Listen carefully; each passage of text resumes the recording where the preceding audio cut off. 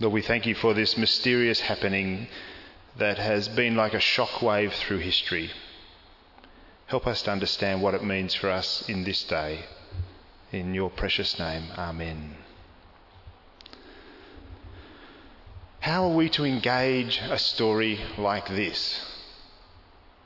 Resurrection seems so far away from our experience of life, and yet in another way I think it is so immediate to our experience.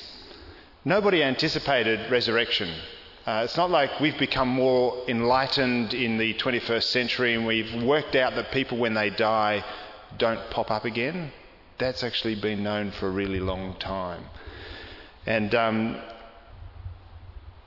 people back then were not more gullible. They weren't somehow easily persuaded by stories and so forth more than us, although I think we've become more cynical perhaps, I don't know. But you can see in the responses of the two women who went to the tomb, they expected to find Jesus dead. They were going to wrap up his body in spices, and they were shocked to find he wasn't there. And even then, they didn't go, "Oh, that's right, he said he rose, he would rise." They thought someone had pinched him. Nobody anticipated the resurrection. See, people don't rise from the dead, do they? Of course they don't. Imagine the funeral industry if people were popping up at the funeral. It would just, the chaos that it would cause. We know that once a person is dead, they are dead. Who among us knows someone who has risen? Anybody? No, it's not a very common experience. I mean, I've heard there have been claims here and there, usually in far-off places that can't be verified, and these are sort of resuscitations more than resurrections. But part of the explosive nature of this story is it is so unexpected, so unbelievable, really. Nobody anticipated resurrection. Nobody except Jesus. Strangely, Jesus knew. If we're to believe the accounts that we have, Jesus spoke both of his upcoming death and his resurrection. He keenly anticipated them. He kind of lived towards his death and resurrection. He leaned into it. It drew him into his life and on to his death. He had the hope of it. Now, some of us in the church believe in the bodily resurrection of Christ. I believe in that, and some people will think I'm a bit silly to believe in that, but I do. I believe that. And it's not just a theological concept. I've known people for whom believing in the bodily resurrection of Christ is their little slogan that says whether you're a true believer or not. So they'll come up to you like, I imagine maybe in the Communist Party you had to have special things, or, you know, people with handshakes. Do you believe in the bodily resurrection of Christ? Are you really one of us? And it becomes almost like a badge of membership or something like that to a secret club. I know somebody who believed very strongly in the bodily resurrection of Christ, and he treated other people who didn't very, very poorly. And it made me wonder, what does it matter if you believe that and behave like that? There would seem to be a disconnect in the stated belief and the way it empowered this person to live. It's actually a relatively safe thing to say you believe in the resurrection. It's an idea. It's confined to history 2,000 years ago. We actually have no first-hand access to it. You can't prove it. You can't disprove it. It's so far away from us. Perhaps saying you believe in the resurrection indicates that you're prepared to go against the crowd, go against the majority opinion, because we are mostly skeptics today, so most people don't believe, so you're prepared to be an outlier. Good on you. That's a step towards counterculture, although too often it becomes subculture rather than counterculture. You're prepared to be labelled odd, though. Remember Jesus had that saying, you will know the truth and the truth will make you odd. You remember that one? Yeah? They actually said the truth will set you free, but more often it makes you odd. We move towards counterculture, but just believing in the resurrection as an idea doesn't really get us to counterculture. We become a subculture, a bit like a bridge club or the Probus Club, where there's a group of people who have something in common and they like to get together for mutual support. It's relatively easy to ascribe to a concept. But living resurrection, that's a different thing. And this, I think, is the most powerful testimony to the reality of resurrection. I want you to think about this for a moment. Believing in resurrection, if you believe in the resurrection, and it's central to Christian faith, so if you believe in the resurrection, I think it gives us the freedom to face and embrace death, which is one of the things that is most scary in our society. We often contrast death and life as if they are opposites. But Jesus shows us that death is an essential part of life. Everybody and everything that lives will die. Can't escape it. We cannot enter fully into life unless we also accept the reality of death, because we will spend all our time trying to avoid that reality. The opposite of life and death, on the one hand, I think, is survival. Survival is actually the opposite of life, strangely. And I'll tell you why. I think that we have an instinct for survival, and that means that we don't ever want to go near death. And so when we live in the survival mode, what we're doing is living in the fear of death. And it's not living at all. And I think that's what Jesus was talking about when he spoke to people who were walking around living and breathing and calling them out of their death and saying, come alive, come into eternal life, come into a life that's richer than any life you've ever known. Because life and death go together, and survival is the opposite. Yet our instinct for survival is so strong. We never opt for death unless living has become intolerable. That's the only time, isn't it? You don't choose death unless life has become intolerable. Yet this is where Jesus is unique, if we believe the accounts. Jesus lived life fully. His life was rich by all accounts. He entered into relationships, he danced and partied, he grieved, he loved people, he was connected. And he did not opt for death, but he did allow himself to be murdered by a crowd. Jesus was not seeking to escape his life. In the end, his confidence was that in allowing himself to die was the fullest possible expression of life. I don't know if that makes sense to you. It makes sense to me. If you're wondering about it, you can talk to me later. Very happy to engage. But you see, this willingness to embrace death actually gives us the power to fully live, the freedom to fully live.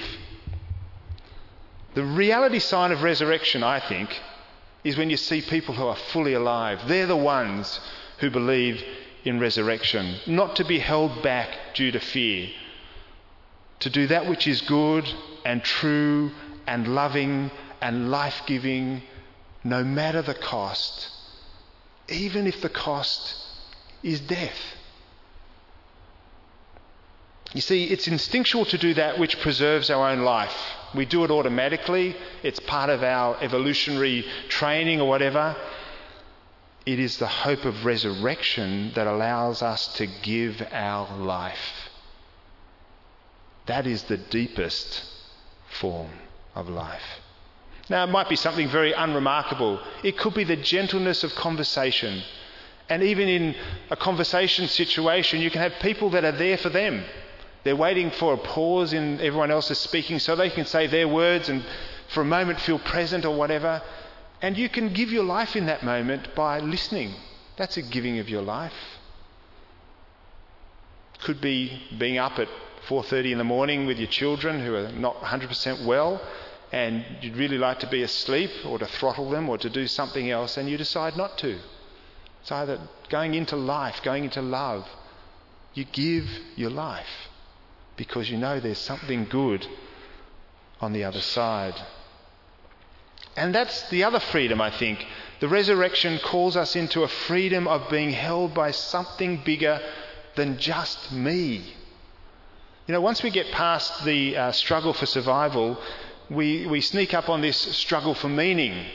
And it's a Western world problem. A lot of the world is still struggling to survive, and they haven't got to the struggle for meaning. But we're pretty comfortable, most of us.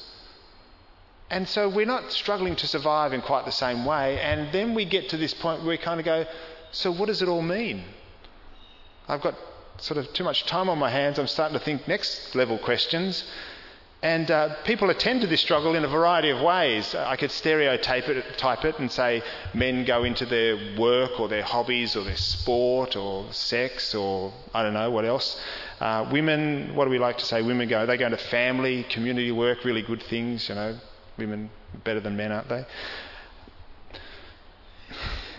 Well, it's kind of a joke, but, you know, it depends on the woman really, doesn't it? You're allowed to laugh if you think it's funny.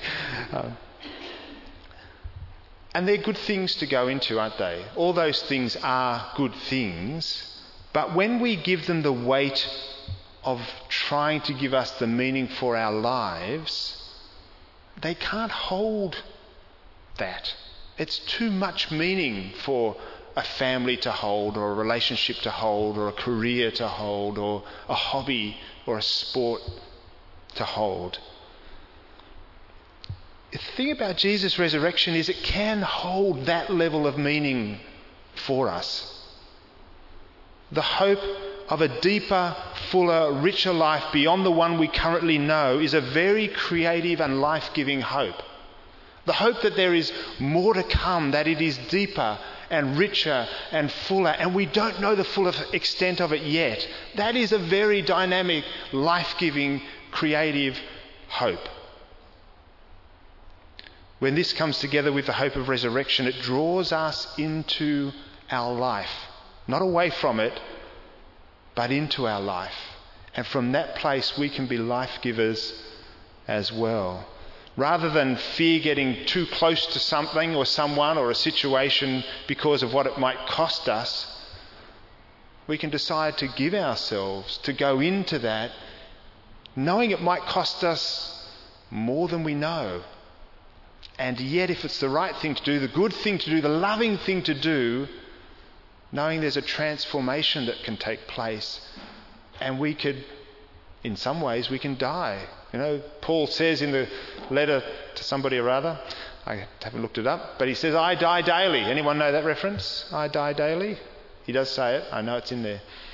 And it was his experience that he constantly gave himself to groups of people.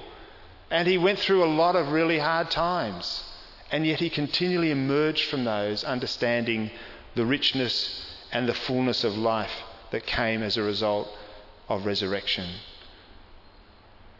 You see, we can participate as Jesus' hands and feet. And if you think that's a cliche, you've probably never done it.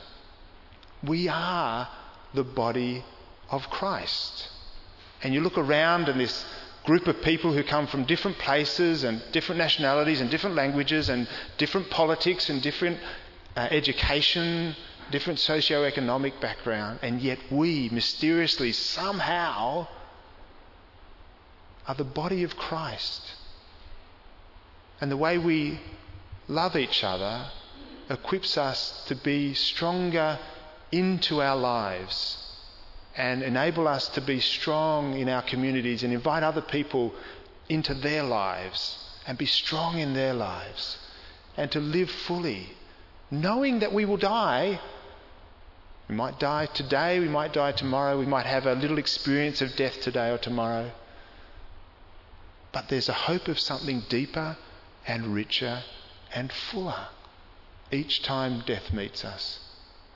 That is the hope of resurrection. So as we gather around this table at the moment, and I hope you'll all join with us, anybody who wants to put their trust in Jesus is welcome at his table. Know that Jesus was raised only after he died. On Good Friday, we stood in the foyer there. It was all dark, and we remembered that Jesus didn't avoid death. Too often I see Christian people, their belief in resurrection is a quasi-resistance to the idea that they will have to die. They think of resurrection as avoiding death. It's not. You can't face resurrection unless you die first. It's part of the package. And Jesus, on Easter Saturday, was held by death. He was in the tomb. He was dead. And then on Easter Sunday, he rose. So know, as we gather around this table, the resurrected Jesus was only resurrected because he went through death.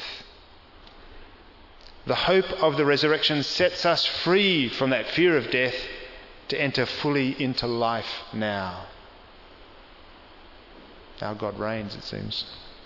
And life-giving resurrection is a meaning that you can live into, and it holds us. It has enough meaning to hold that meaning of our lives, and we can then become part of bringing that meaning to other people. Now that's done your head in. I'm sorry about that. I had a very early start to the day, and I'm very happy to clarify anything that I've said to you. But let us pray. Let us pray. Lord Jesus, we thank you that you didn't stay in the tomb. We thank you that you were willing to go there, but you didn't stay there. You rose again, and you have changed history ever since. You've changed the lives of individuals and communities, the course of nations, and you continue to transform people and cultures.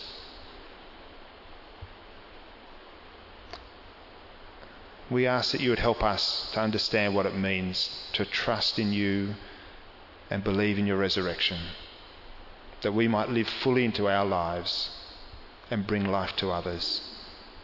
In your precious name. Amen.